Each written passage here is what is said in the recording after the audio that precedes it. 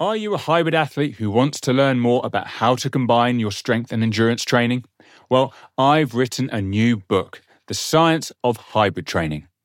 In this book, I provide insight into the misconceptions surrounding strength and endurance training by distilling the past 50 years of research and drawing on the conversations I had with great scientists, coaches, and athletes on the Progress Theory podcast.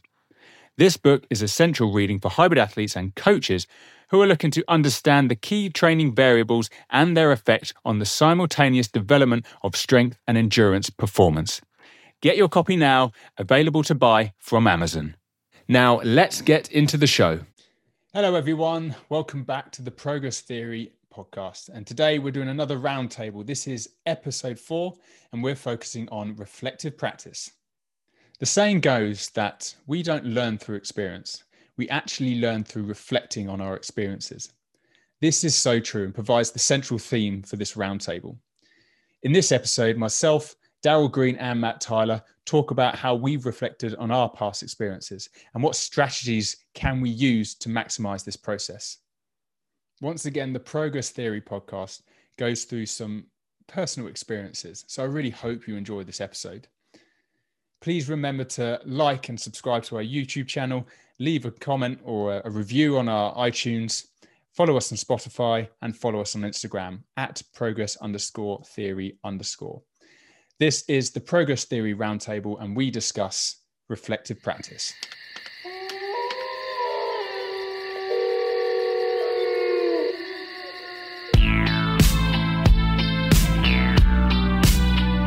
It's going well. So roundtable number 3, we went through our opinions on developing mental toughness and mental resilience. And one of the key things that kept coming up was how we perceive stress, and by introducing us to different situations where we have to sort of go against stress and enable us to become more resilient. The only way we are able to become more resilient was actually reflecting on the stress that we just went through. So it allowed us to reframe what that was, and we were able to approach different, more challenging tasks in a different way. So we thought it was the natural progression to actually do a roundtable on reflective practice. So I'm going to throw a question out because it was probably the question that I wanted to ask the most. So I thought, screw it, let's do it first. Is there a particular, let's keep it to sport. Is there a particular time in your sporting career that you think you've reflected on the most? And what, by reflecting on it, what has it taught you? Oh. I threw a grenade for the first bit.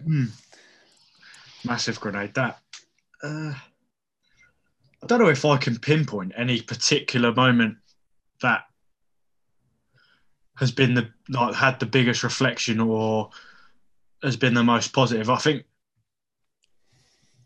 I just reflect off everything that I do when it comes to sport and training and exercising, and if we're keeping it to that. And I guess for me, it's the only way I'm obviously going to get better by doing that, but that'd be the reason why I'm doing it. But to pick a moment where I've needed to use it the most, I can't really point one out. It's just become a regular practice for me every time. Even to the point of in between a lift, I'd have a very brief moment of reflection on how that lift went and what I need to change maybe the next time I approach the bar, if anything, or even kind of visualizing the last lift if it was good. That's a technique of reflection for me. I can see that it was good, it felt good, just becoming aware of what it was. But yeah, to pinpoint a specific moment that's actually changed my performance as a whole, I don't think there is one. I wonder if that is the best thing. I've asked that question to hear of some key point in everyone's lives. So that was one of the things that I've reflected on the most, and that's led me to become more mentally resilient. But ultimately, you've described a very ingrained habit or structure that you reflect on everything, that you don't view past experiences as like really positive or really negative. They are just past experiences. So you then end up, each experience becomes positive because you have that structure, you have that habit of reflecting on them, and you take away the good parts to actually make you better and help you in the direction that you want to go. Yeah, completely. I mean, I'm not saying I disregard any of the bad parts, because generally those little parts of that were a little bit negative potentially are the ones that I'm going to change. But when I hold on to the positives or look back at the positives, which we're really bad at as humans anyway, it's only going to build my confidence when coming to it next, because I'm picking out the really good parts of each moment and being like, actually, that time this was good, that time this was good. So when I then come back round to it, it's like, actually, that was really fucking good. But I think that's like what you said there. Like, I think even when we go back to, I remember when I did my PT course, and it was like, you know, you're meant to like analyze, like assess the session, how it's just gone. Right, you reflect on it, write down what went good and they kind of teach you to do that. But then I don't think I've ever done it like formally. Like, I don't think I've ever done it formally. I don't think I've ever sat down and written down like positives and negatives like immediately after like something's happened. Maybe if it's like a while after, and I'm trying to assess something as a whole, whether it was like a year's process that we've just gone through, or like, you know, if I'm looking to change something or like adapt going into the new year, like I've time to kind of look back and reflect on it. But I'd agree with you, like very much so. Like, everyone's really easily aware of the negatives and like, oh, that didn't go well, I need to change that for next time. Like, oh shit, I've missed this. Like, I've missed a lift.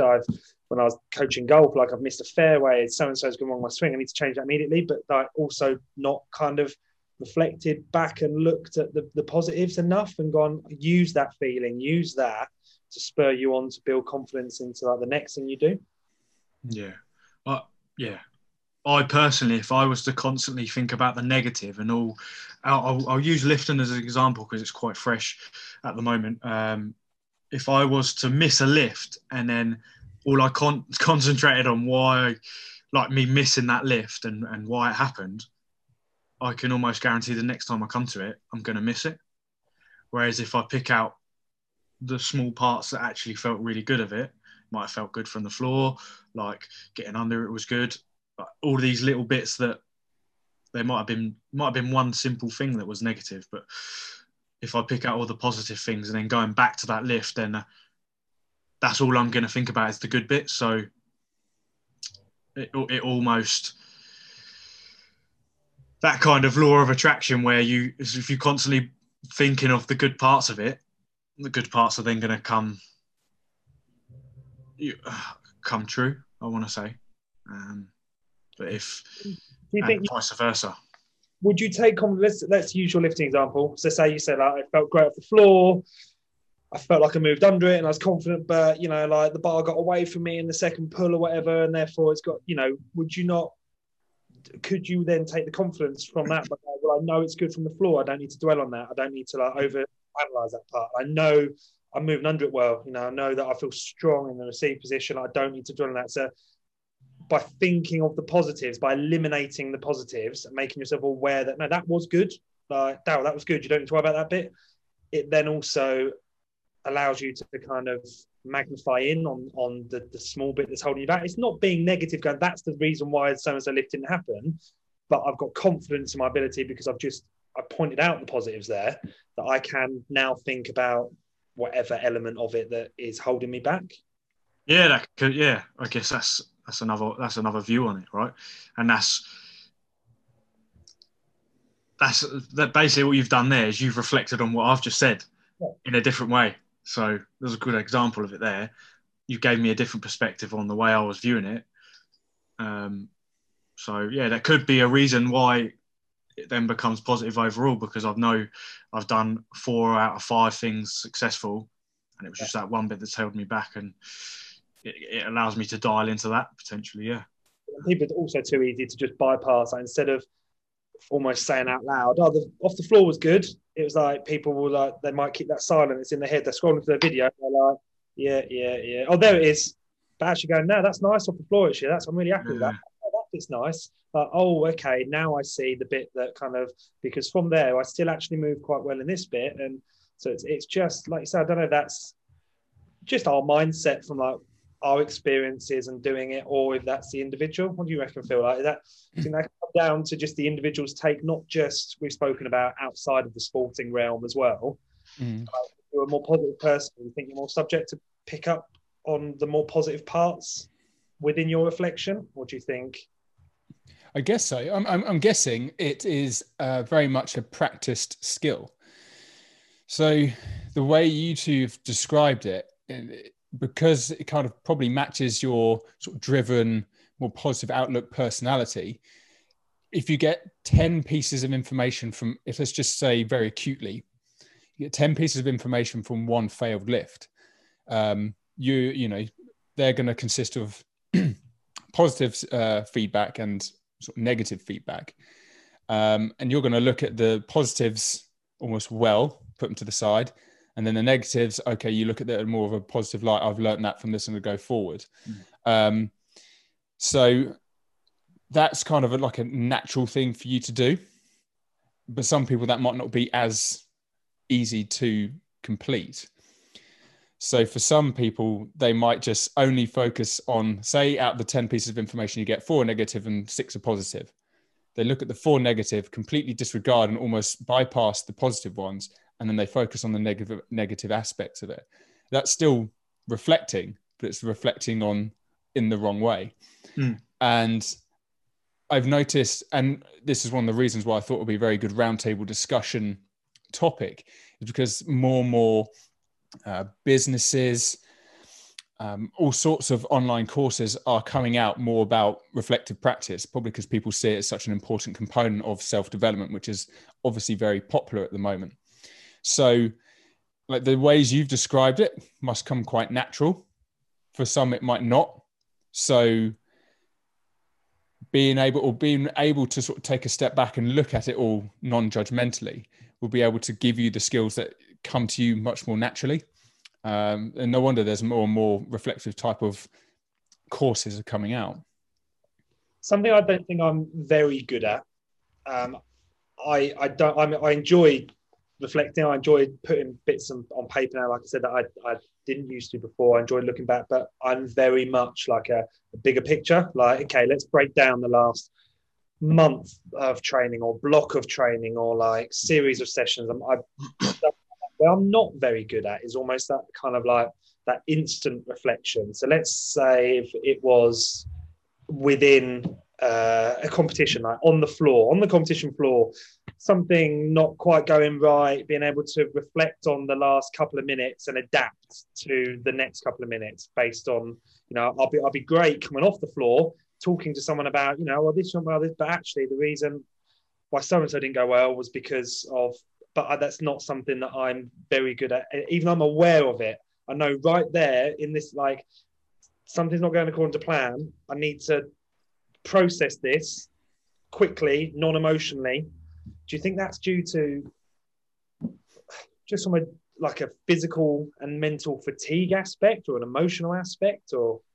I think I'm very similar when initially, like if it was competing, like not so much in training because there's not so much pressure, but during that competitive environment when I will, like Phil was saying, you get those 10 pieces of information, the 4 negatives would be the things I'd be focusing on straight away because, and I don't know if that comes from like the competitive drive, you're almost kind of beating yourself up because you wanted it to go perfect. You wanted to win. You wanted to be at the top. So initially you look at why didn't it work instead of actually what got me to finish 5th instead of 10th or something like that. And I find that difficult initially. Like every competition, I will have a post-competition reflection, and I will go for it more with pen and paper in silence. Like take some time to myself and go through it. with what you're saying about the mental fatigue, I think when we're in a very much stress situation, we almost go back to what we're like a base level. Yeah. So the more we practice it outside of that competitive environment and under that pressure, that becomes like normal routine. So when you are under that pressure and that fatigue, you're kind of you fall back to that natural level that you're used to, if that makes sense. So the longer that you would practice, this is just me thinking about it really, but the more we practice those skills of doing it when we are a bit fatigued, like our base level is going to increase and you have that ability to reflect very quickly. So just putting yourself in that situation almost time and time again and getting used to having to do it, I guess. Doesn't need to specifically be on the competition floor. You can try to create that kind of that environment in whether it's going to be time-based or with someone you're training with or a certain workout or whatever it's going to be. Like getting yourself back into that place of kind of like putting your CNS under a bit of pressure and trying to deal with but staying in control of your thoughts and your processes as well as your plan. And so it's almost you having control of it. Like I must say, all the time. I had a workout on Monday, and it was like there was 3 little 5-minute AMRAPs, and they involved double unders, which for me is like always been a bit of a nemesis. Me and Phil will joke about double unders all the time. Double unders, handstand push-ups, and overhead squats. And I'd just done a load of overhead squats from a strength aspect at the start. And I've gone, right, in my head, I'm thinking I'm going to break these up so that as soon as I finish the last set of double unders, I'm going straight onto the handstand push-ups, which have become a bit of a strength, and I can crack on with that. And I'm in it, and I'm going, and the first round was like your buy-in was 150 double unders, and then it was 10 handstand push-ups, 15 overhead squats. And I'm like, right, in my head, I'm going to break it at 40. And 40 felt great. And I was like, hold on to this. Let's just keep going. And 50 came around, and 60 came around, and 80 came around, and I got to 100. And I'm like, well, my PB double unders are 100. And I feel great. So let's just keep going. So I kept going. I did 150 double unders unbroken. For me, it's a 50 double under PB. And I'm like, yeah. I've walked in, and my partner's gone, you just go unbroken? It's like, yeah. I've gone well off script because now my shoulders are on fire because I've never done that before. My heart rate is jacked. I'm 1 minute, 28 seconds into the workout. And I'm spending like the next 35, 40 seconds just like squatting down by the wall that I got to a handstand because and actually I walked away from it with a mega, like reflecting on it, mega positive was like, just smashed out 150 double unders. Mega negative was like my entire workout was compromised by me completely going off script and doing something that whether I'm not fit enough or mentally prepared enough, and I couldn't deal with adjusting to that work. I couldn't reflect right there and then on what's just happened and what needs to happen. It compromised my performance for the rest of it. Yeah, well, in that situation, it looks like to me you just too much output too quick. Yeah, oh for sure. And just mega positive from it. Like it wasn't that wasn't the intent of the workout right there and then. You can get away with that in training though. Yeah. You'd rather do that in training than in a competition. Yeah, I think so. But in doing it and actually by being, I guess on how I'm trying to link it in by doing what happened, like it put me in that environment where I wasn't comfortable in it because I knew it hadn't gone according to plan. So I've just forced myself to have to do something. If it had all gone to plan, I guess going from what Darryl was saying, to an extent, it wasn't going to be pushing me outside my comfort zone apart from energy levels, where this forced me outside my comfort zone from a mental perspective, from a control perspective. My friends. Yeah. Something I read not too long ago, which I found quite interesting. It's probably quite linked to this example, was learning is the most effective when it begins with experience. And it got me thinking about, the whole, I just jumped into the deep end and that was the best way of learning. you're not really learning from jumping in the deep end. You're learning from reflecting of that experience of just being thrown in the deep end with it. Yeah. And this kind of reminds me of that, even though it's not like that initial just jump in, learn something new. You kind of just went in, right, let's do this because I feel great. Oh, great. Oh, maybe not. And then all of a sudden, probably if you went through that particular session as originally planned, you probably learnt one thing. However, going all out with those double unders, you learnt something else, which may in turn be much more valuable much later down the line, especially from a competition sense. You're certainly learning about your current capabilities. So you could argue that what you did was the best outcome of that session. Yeah. Yeah, I totally agree with you there, Phil. And I think we see this with a lot of, I'm just going to like broadly term it with CrossFitters. They will do, and I get they're not wanting to compete. They're not being a bit tactical about workouts and stuff. And that's kind of where that almost, I want to say that it's resilient. They're being resilient every time they go in. They go full throttle every single time. And it's just making the same mistake, because then come the rest of the workout, they're absolutely gone. And I think they kind of become resilient to that, but it's almost like you're just repeating the same problem over and over again. And this is where that reflection then comes in. I think if you have the resilience and you have plus reflection, that's when we learn. This is what something that I've wrote down here after just thinking about it, but when we was going into this topic, that like you can be resilient, you can do this, you can go through bad situations, things go wrong, but if you don't then take some time to think about it and question why that happened during a reflective period, then I think you're just going to end up doing the same thing over and over again. Here's another question that I wanted to ask, because we kind of started this discussion around reflection thinking much more acutely. So like, oh, I've just did a rep. What happened? I've just done this in my session. How do I reflect on that? And the more we've discussed, we've started to indicate that there are times where we take a little step back once it's all finished, once the fatigue's gone, once the dust has settled, to actually go through a reflective time to try and understand what's and why and how can we move on from here. Do you guys have a particular strategy to try and enhance reflective practice, if you're thinking more broadly and not so much from like, I'm reflecting directly now on what has just happened? I did used to journal a lot, which I kind of, to me, that's a reflective practice. Like I used to just take some time at the end of the day, 5 minutes, and I'd just write down what happened in the day, and then I would see what happened. I'd be like, oh, why did that happen? I'd just almost question every little thing that went on during that period, and wherever it be, whether it's post competition or daily, or and sometimes look back a lot further than that, like from when I left the army, like what I've done between that period now.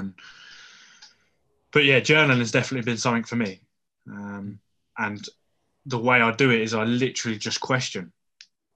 I just question why it's happening.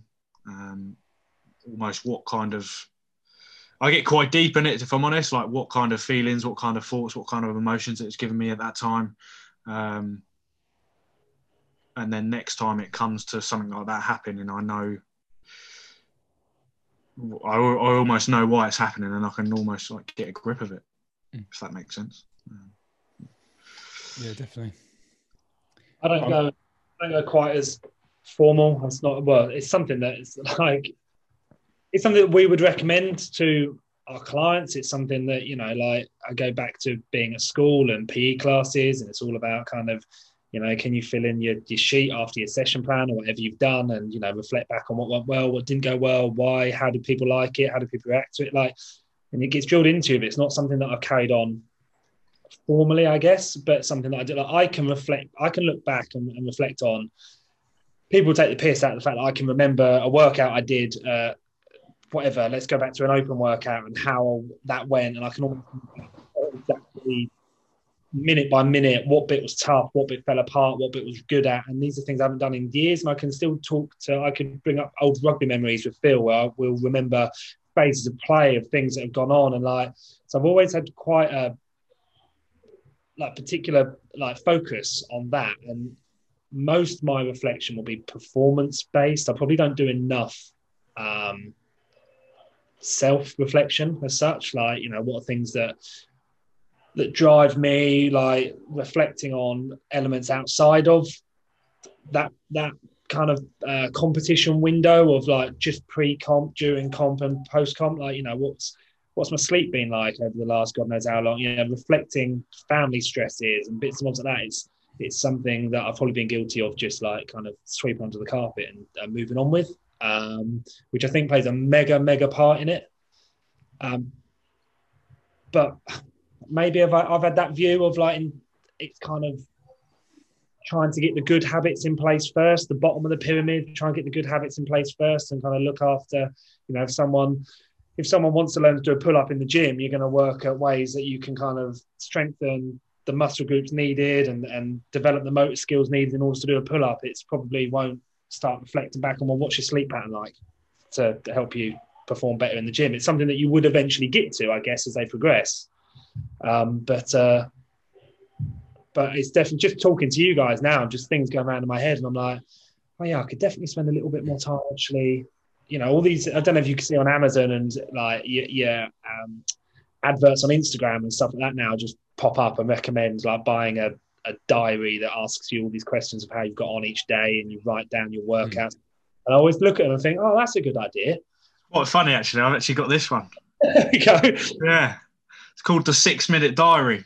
That's literally it. And it's like a prompting. So, because you do just brush things under the carpet and kind of get stuck in the way life goes. It's almost like you just get caught in the zone, and you keep doing the same shit that you don't really like doing, but you're just doing it because you feel like you've almost got to do it. But I think for me, it really helps. It may not help for everyone, but personally, almost not as well for my awareness of myself and what's going on in my life, not just training. And I think that maybe self-reflection is probably, or some self-assessment on how things are going, that would be the base for me.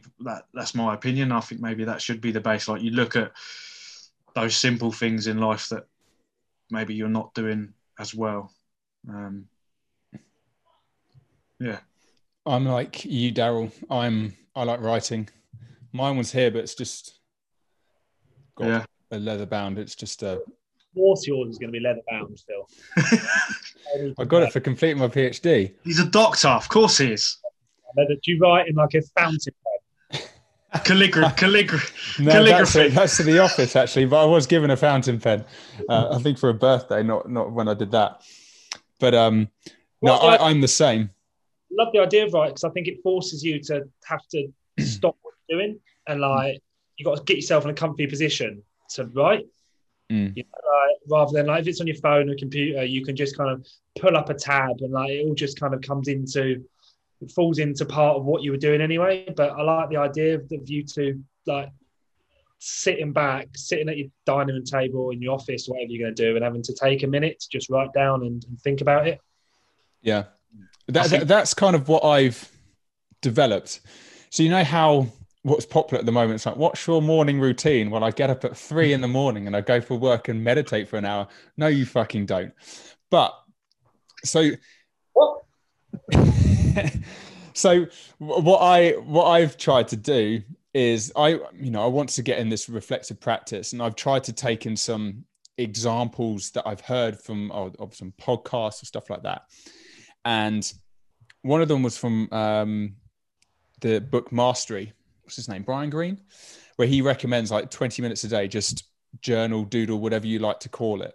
And there's another one by Angela Duckworth where she talks about morning papers, where every morning get up and in 3 A4 sheets of paper, just write whatever's in your head. And ultimately, all of these ideas that you've reflected on start to come out, but you're unconsciously just sort of like throwing up on the page. And that's without having, you know, the whole thing, I'm reflecting now. What am I going to write about? You know, you don't have that boundary, you know, the boundary's gone and you just sort of get everything out and you look at it at the end of the half an hour and you're like, whoa, I've just come up with that. I don't necessarily do those. I try to do something similar, but I've kind of tried to adapt it to me. So I don't have like a particular time where I get up and journal. It can be in the morning because I do feel a bit more creative at certain parts of the day, like say early morning, late at night. Usually like between 2 and 4, I'm useless. So I don't do anything like that then. But at the same time, I try to have it near me.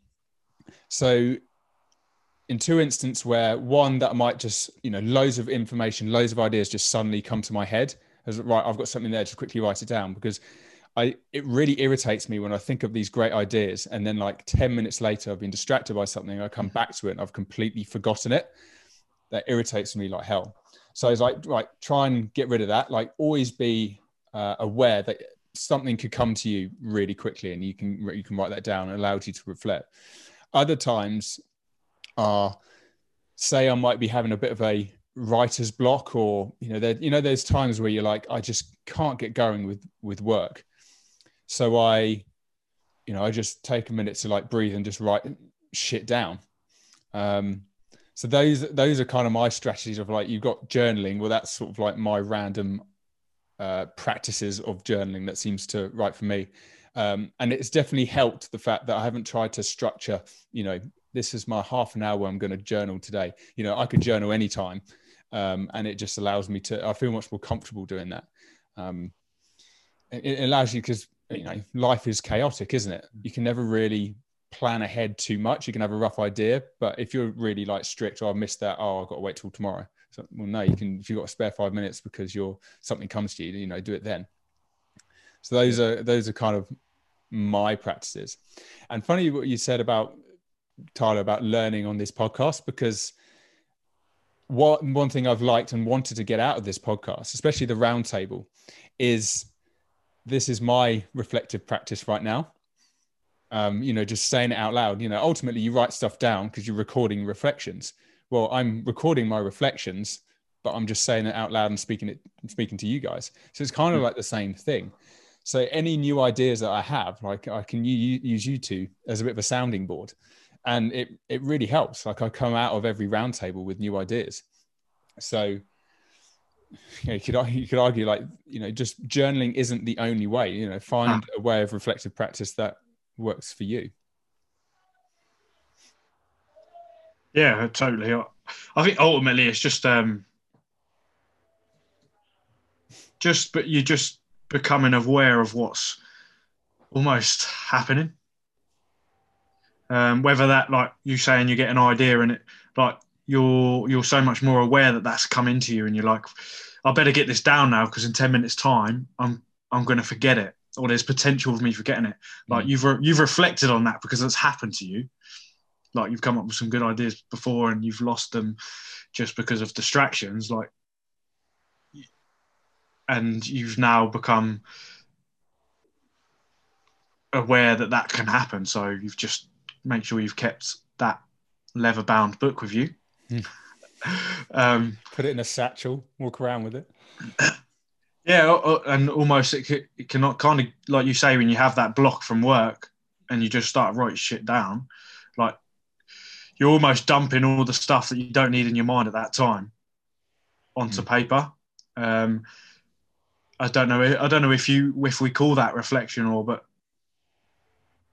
you've found by reflecting on that helps you. Like you've learned from that helps you, and kind of gives you some mental clarity and focus to crack on with whatever it is you need to crack on with. So, well, I guess with work, if like things are, you're doing work and you're like, oh, it's not really working. I'm just going to have a 5-minute break.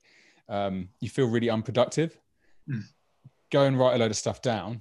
All of a sudden, you've developed, like what you said, mental clarity, and you feel really productive. It's like, well, I haven't actually done any more work. I've just got stuff out. But that you can see how like your change of your perception of how work is going, it changes. Yeah. Purely because of doing that. Learning, so reflection, we're basically saying learning from and being aware of your experiences, like positive or negative. You don't need to have a shit experience to have to adapt and change what you're doing. You can have a great experience and then adapt what you're doing to try and replicate that more often. Yeah, to build confidence, change your perception, like what Phil just mentioned there, that taking 5-minute break from work feels really unproductive, goes and writes stuff down, comes back, feels really productive. Like it can switch your perception just through those moments of, like, I don't know, like a brain dump, whatever you want to call it, but just way to take 5 minutes from work and not go and reflect and to come back and then require another 5 minutes. Put that on.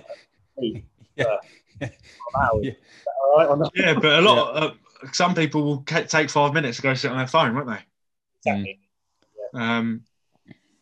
And maybe look up a load of shit, but that might be a way of them. Then that can build some reflections of that, because they might see some stuff that they can gain ideas from. I don't know, but everyone's got different.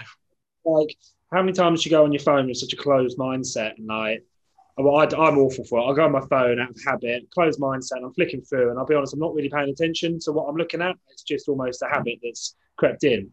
Versus, like, I'm going to go and look for something. Like, I might go on Squat University and look for a video that I saw the other day when I was mindlessly kind of like, and like the difference between actually using some time wisely to, like you say, to reflect and be productive with what you're doing, even if it's 5 minutes or just literally monging for 5. And I think there's a time and a place to, in theory, recharge and just give yourself 5 minutes to just sit quietly and grab a coffee and not do anything. But also think it's understanding the times when you don't need to do that, but yet you just find yourself doing it anyway. I think one of your posts today, Phil, about procrastination, which could be like another something that we chat about, but like, you were saying that some of your best kind of thoughts and things that you've learned from is when you were in theory procrastinating. Yeah. I always seem to, like, everyone has their vice when it comes to sort of like visual media, whether it be Twitter, Instagram. Mine seems to be YouTube. But sometimes I found that I've ended up finding something, they have all the suggestions down the right-hand side. I was like, well, that looks interesting. Oh, that looks interesting. And all of a sudden you're down a wormhole, which looks completely different to where you started. And yeah, I guess it was a reflection on that, because some of the things I've learned have come from just randomly learning random shit. So you know that I love the sport of sumo, right? And that came from just finding something random from YouTube. I then learned everything about sumo, and from that I've then reflected on what I think. It's changed my perception of what I think elite athletes are, and especially watching Drive to Survive with the Formula One drivers. Like, you can get so narrow-minded in your perceptions of what like elite performance is. Then all of a sudden you've got this sport where you've got some 193 kilo bloke, is at the top end of their sport, and you initially look at them and go, well, he's not an elite athlete, but their qualities are tailored for what they need to do. Sometimes I see on like Twitter or Instagram, and it comes from coaches trying to show that how important their job is, because there's a picture of Cristiano Ronaldo, and he's, there's a picture of him in Man U, and there's a picture of him now, and he's like shredded, and there's one of Bale, similar thing. So yeah, they're so, that shows how physical training is important, because look at them. And I was like, well, like, you could be the best in that sport, but how they look isn't necessarily going to be it's not going to necessarily be the reason why they are the best. It completely changed my perception of what elite sport is, that people are so focused on like, you just need to be, good gym numbers. It's like, yeah, that's a small component of what makes an elite athlete, Completely. And changes so drastically for every single sport. Yeah, I'll totally agree with that on that. Like, just on what you've said there, really, like the perception that most people have on an elite athlete is so much more on the aesthetic look of a person or what they're doing in the gym. Yeah. Unless their aesthetic is helping their skill set, then it could actually be hindering their skill set. Yeah. Which is there any really that like having good aesthetics other than, I don't know, say you're competing in bodybuilding or something like that, but is there anything that you can think of which means that you're a top of your sport as an athlete? I don't know. You could argue even in CrossFit, the most successful CrossFit athletes in the male side wouldn't necessarily have that proper ripped bodybuilding look. You've got Ben Smith, you've got Matt Fraser, you've got Pat Vellner. Yeah, that's what I'm saying. Like, is there any sport that really requires you to be like super aesthetically pleasing? What about something like swimming? Would swimming, like, I'm talking like, so where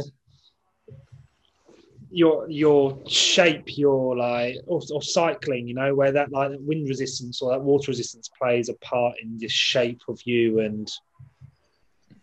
Yeah, I mean, definitely. I think anthropometrics plays a large role in certain sports. Like, you got to be tall majority of the time to be a good basketball player. Yeah, I mean, in that, like, in the morphology side of things, like, but I'm talking like muscle definition, six packs, like those type of aesthetics. I don't think they're required to be a high performer as an athlete. But they look good. No, they look good. Give it that. Yeah. Yeah, you know what I mean. Is there, when you're like reflecting, are there any topics that seem to sort of keep coming up? So like whenever you go through your reflective practice, it tends to go towards things you're very passionate about.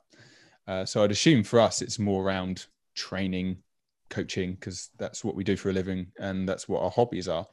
But are there any others which, when you reflect, a lot of your ideas tend to go towards that?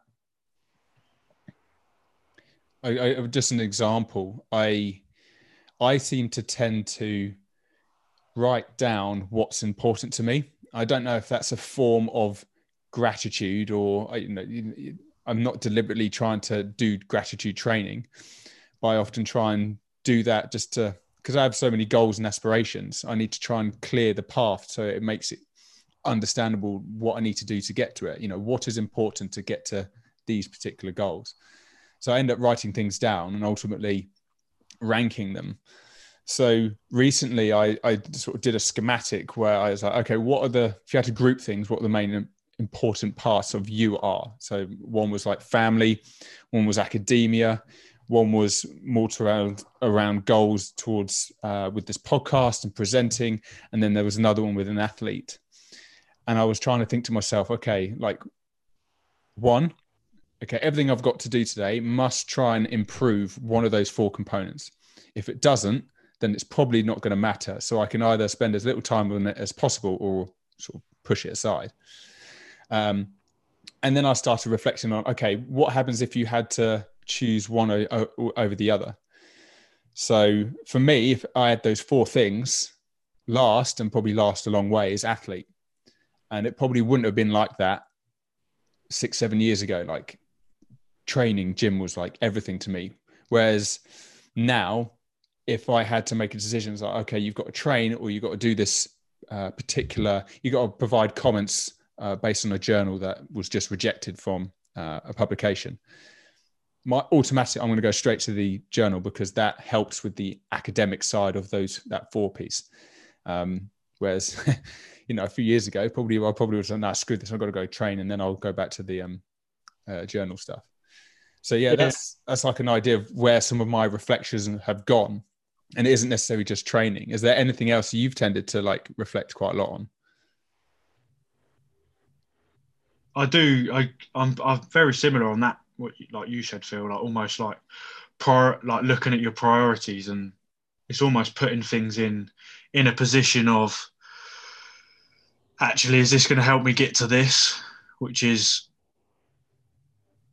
like, and are almost aligning your priorities, matching the goal that you want to achieve. Like, and if almost, is it even helping toward, like, is it helping me? Is it going to improve where I want to be, or where I'm potentially want to aim towards? I thought it's quite good that you said that if it's not, and I'm actually going to nick this off of you because I thought it was a really good idea. When you put all four of them down and like almost planned your day, but if whatever I'm doing in this day doesn't fit in any of one of those, either I'm not going to do it or it doesn't really matter too much. I think that's quite good, because I think I do spend a lot of time sometimes doing stuff that isn't almost aligning or having a clear path towards certain things. So a lot of that sort of discussion in my head came from me realizing that to be productive feels quite good. So you end up doing lots of admin-y task jobs because you're like, oh, I got that done. That feels good. Got that done. I'm completing a list. And ultimately you could go through like this huge list during a day and you realize, well, how much have I moved forward towards my main goals? Yeah. And when I was running the degree course at St. Mary's, I realized very quickly that you can be too good at emails.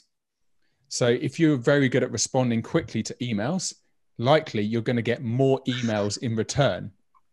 And then you've created more work for yourself, which ultimately will slow you down with the main things, and wouldn't necessarily mean that you're, if you took a bit of time just to like, no, I'm not going to look at emails until the afternoon.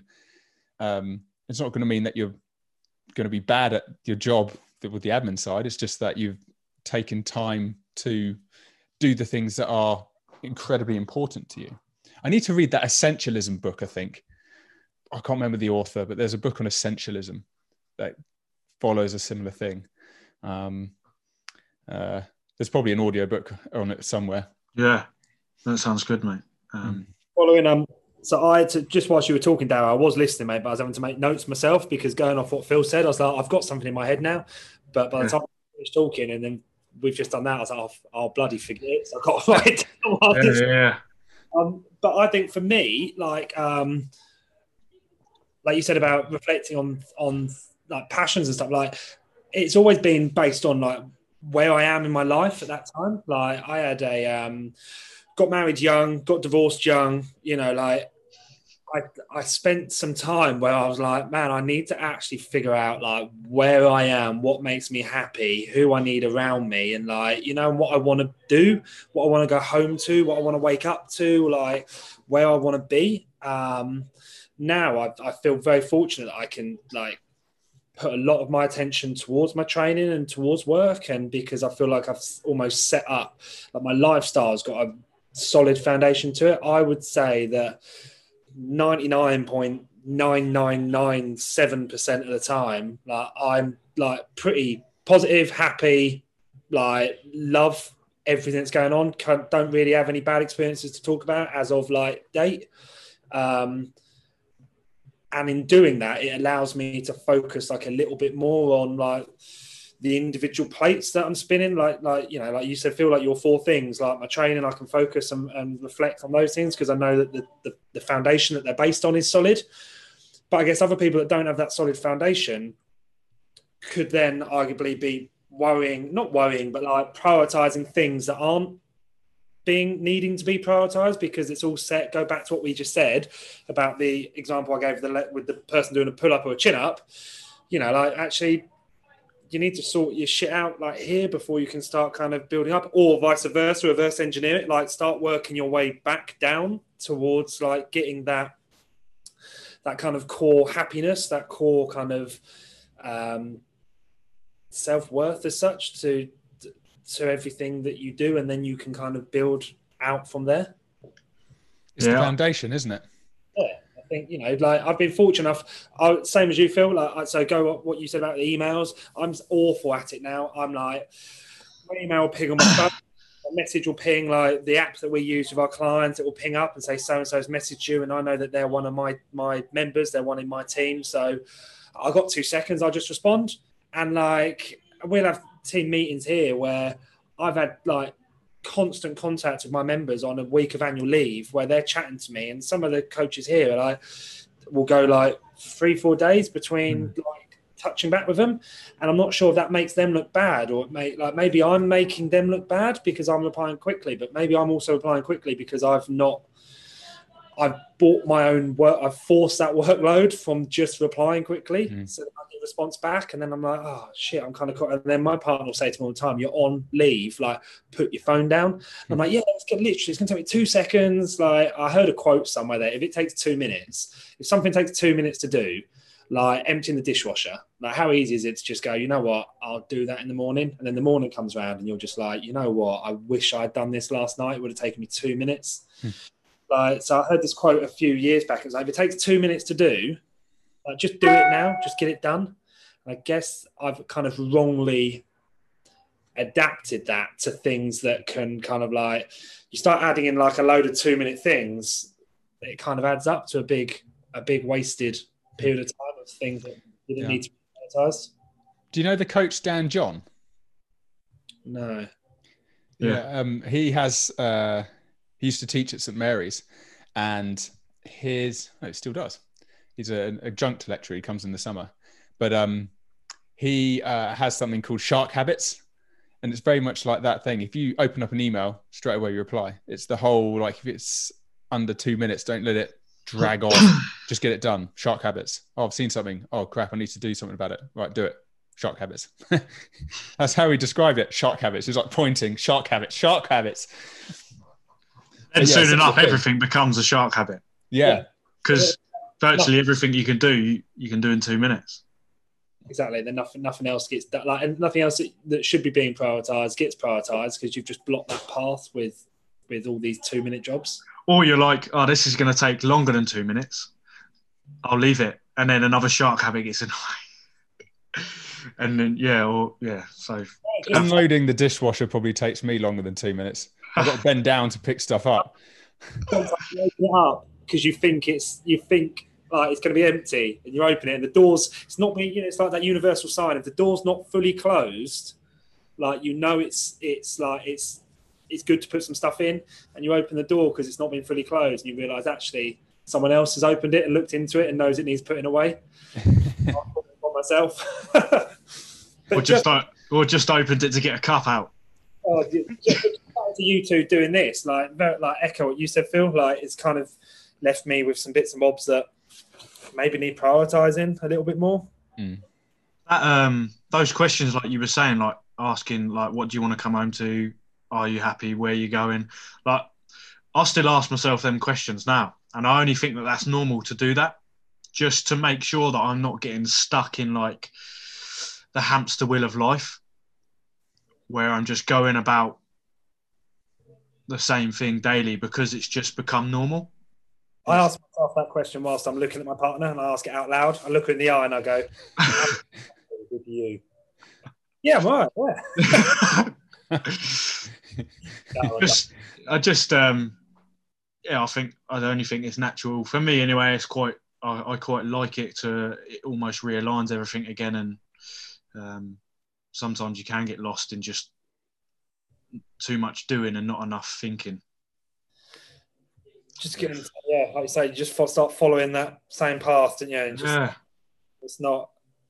And I did. And I can reflect back on that because I did. Like, as I was caught up in the golf industry, it just fell into it, did it. I don't know, that was it. And kind of like, it was earned the money that you needed to kind of have a house. Wasn't happy with the house, wasn't happy with the marriage. Like, all of a sudden, like, you suddenly realise that everything, like you're like, oh shit, how has this happened? Like every single thing I'm doing, I'm just doing because I've just somehow made my way to be doing it. Yeah. And then when you change it and and for you in your head, you're like, you reflect back on it, and that was the best thing I've ever done. Like, I can't believe it's taken me so long. Even you just see the people around you like, wow, that was brave. You did, that was scary. And you're like, well, it wasn't. Well, it was almost more so scary when I thought about the other way. It's more so scary if I thought like, oh, this is how I'm going to spend the next 30 years doing this. Like, no chance. It's almost like a wake up moment. Yeah. I think some people don't do that though, do they? They don't take that time to reflect on what's going on. Maybe it's too late. Yeah. But maybe not, like they might reflect on mini events that are happening, like if they're in business, like a meeting, how did it go, or a job that they've secured, something like that.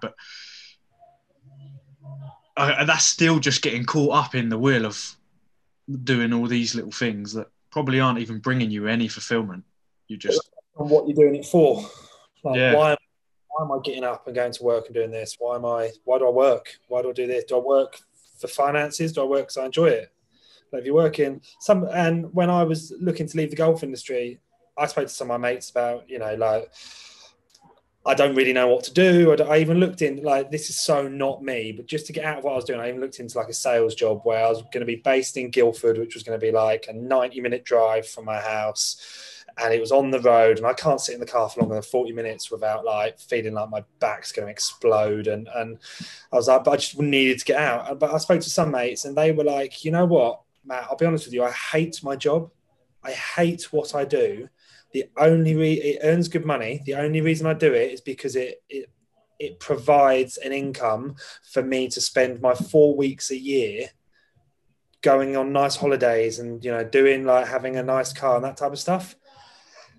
And for me, it was like, that's like, go back to what we were saying with like foundations, and like, I couldn't do it. For 48 weeks of the year, they're suffering inside for 4 weeks of happiness. I think there's got to be millions of people out there. There's got to be millions and millions and millions. I bet if you gave him that perspective, he might think a little bit different. I think, well, I guess it depends on how much, and well, I don't know how much would it take. And I don't think there's genuine. There'd have to be so much money that after 1 month I could retire from it. I'd do it for 4 weeks and then have to quit. It's like the job at the previous place I was at, like I kind of become unhappy there working. Like, I enjoyed doing what I was doing, but just didn't. I wasn't enjoying going to work, if that makes sense. But I'd enjoy doing what I was doing there, and like there was times where I was questioning, right, I'm just going to rejoin the army, because I knew I didn't like working there. So, but I knew the army's quite familiar for me. It would bring me money and some security, because I didn't know where else to go. But then, like, almost reflected on that, it's like, actually, I did leave for a reason, left the army for a reason. Let's try another route. If it doesn't work, I'll just keep trying, or try something else. And so, I bet you both look back and look at those tough situations and the tough decisions you make with a kind of fondness, because ultimately they were tough decisions, but they led to where you are now. And you often, I've found with any tough period of life that I've been through, you think, oh, I'd hate that. I learned from it, but I hate it, real bad memory. But sometimes I look back in it with a certain fondness, because I learnt so much from it. Because that's just the way you're wired as well, though, Phil. You've always been like, you're very good at like, everything's an experience whether positive or negative, everything's an experience to make the most of. And I don't think, it's not something I picked up on until later life. It's not something I'm like, even stuff that's gone on recently, you're like, you understand what it is, you understand like how or why ever it's happened, and you move forward with it with your chin up. And like, I think I don't know. Well, like we've joked, and I've said that there'll be friends of ours that when Daryl, me and Phil, a couple of years above us at school, there's a group that basically of all these guys and girls that got married to each other. Like the friendship, they were all married, and like maybe all but one of them now, Phil, are like they're all divorced, they're all split up. Is it two? Like one or two of them, and you kind of laugh and joke and stuff, but like, without a doubt, there'll be more people we know that will split up for marriages that may be like unbelievably unhappy right now, this second, but just to getting through it because like they tell themselves a story of like things are tough, like you should be unhappy sometimes in marriages. Like that's just what happens. It's like my parents were always unhappy. They tell me all the time. And you're like, what are you talking about? No, you shouldn't. You need to prioritize. You need to reflect on why you're doing all of this and prioritize. If you're happy, like the chances are you're going to reflect that happiness onto the people around you. If you're positive and like you're going to reflect that to everyone around you, and even if someone is mega negative as a person, even if they like pretend put on a smile because they see that you lot are like all happy, they're going to start to like mirror a little bit of that positivity. If I go home after a day at work every day and say to my missus how much I hate my job and stuff, she's either going to say, you have to leave because, as in, you have to leave the house because I can't take it anymore. You're so negative, you're dragging me down. Or she's going to be like it anyway. She's going to see that and start to complain about things that don't need to be being complained about because you just all merge into the same thing. Yeah. Do you think people find it hard to distinguish the difference between hard and unhappy? So like the married couple that you described, everyone's going to go through hard times and difficult times, but that doesn't necessarily mean that you are unhappy during those hard times. Whereas hard times and you're miserable, that's completely different. I wonder if people find it hard to actually separate the two and they just assume it as one. So it goes back to your example of, marriages are hard. My parents are always unhappy. It's like, well, there's difference between a struggle and then like a struggle that's making you absolutely miserable. That wasn't my parents, by the way. I just use it as an example. Yeah. They are well unhappy. No, I'm joking. I'm guessing that's where like my opinion would be where the awareness comes into it, right? Where people maybe need to reflect on it. Well, if you reflect on it and actually this is the route that I want to be going down, it's just a bit harder than I thought it was going to be. Like, like I'm reflecting on it and this is not where I want to be going and I'm going down there. I think, okay, I'm going to try and turn it round. That might be hard. Or I'm caught up in this. I can't do anything about it. I am unhappy. Like, yeah. I think you're right. Yeah, I think there is a big difference. I think hard is changing job and not being able to afford the mortgage payments, right? That's hard. Unhappy is changing job, not being able to afford the mortgage payments, but actually despising the person you're living with or the things you're doing or the person you are. Yeah. Yeah, or that example there where it's hard. You've changed jobs, you can barely afford your mortgage, or you've changed jobs, you absolutely hate your job, but you still can't afford to pay them. You're still struggling to pay the mortgage. So I'd rather get rid of the miserable job and make it hard somewhere else in a job that I did enjoy, and just hope for progression there. But sounds like everything we do, basically you need to have the ability to be able to reflect on it in order to grow it, move forward and grow with it. Otherwise, if you don't reflect, you just... Yeah. And that's why it's so important to have your own way of reflecting. Like try different ways, because ultimately you're not going to improve your own self-awareness if you don't reflect. But everyone's approach to self-reflection, I think, is very different. So you've got to go through phases of trial and error until you get something that works for you. Yeah.